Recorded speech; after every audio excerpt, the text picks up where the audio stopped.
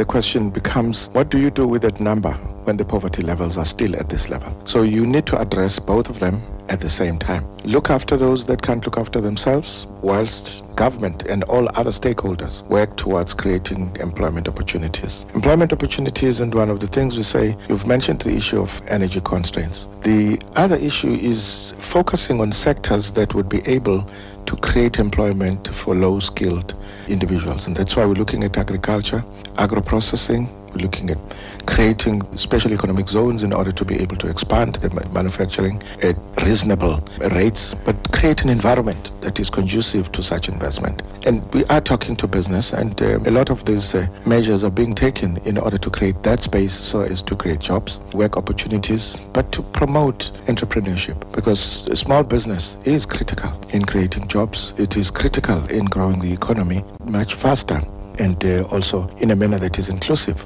So it's not everyone that needs to be a job seeker. Some people actually have to, create jobs themselves.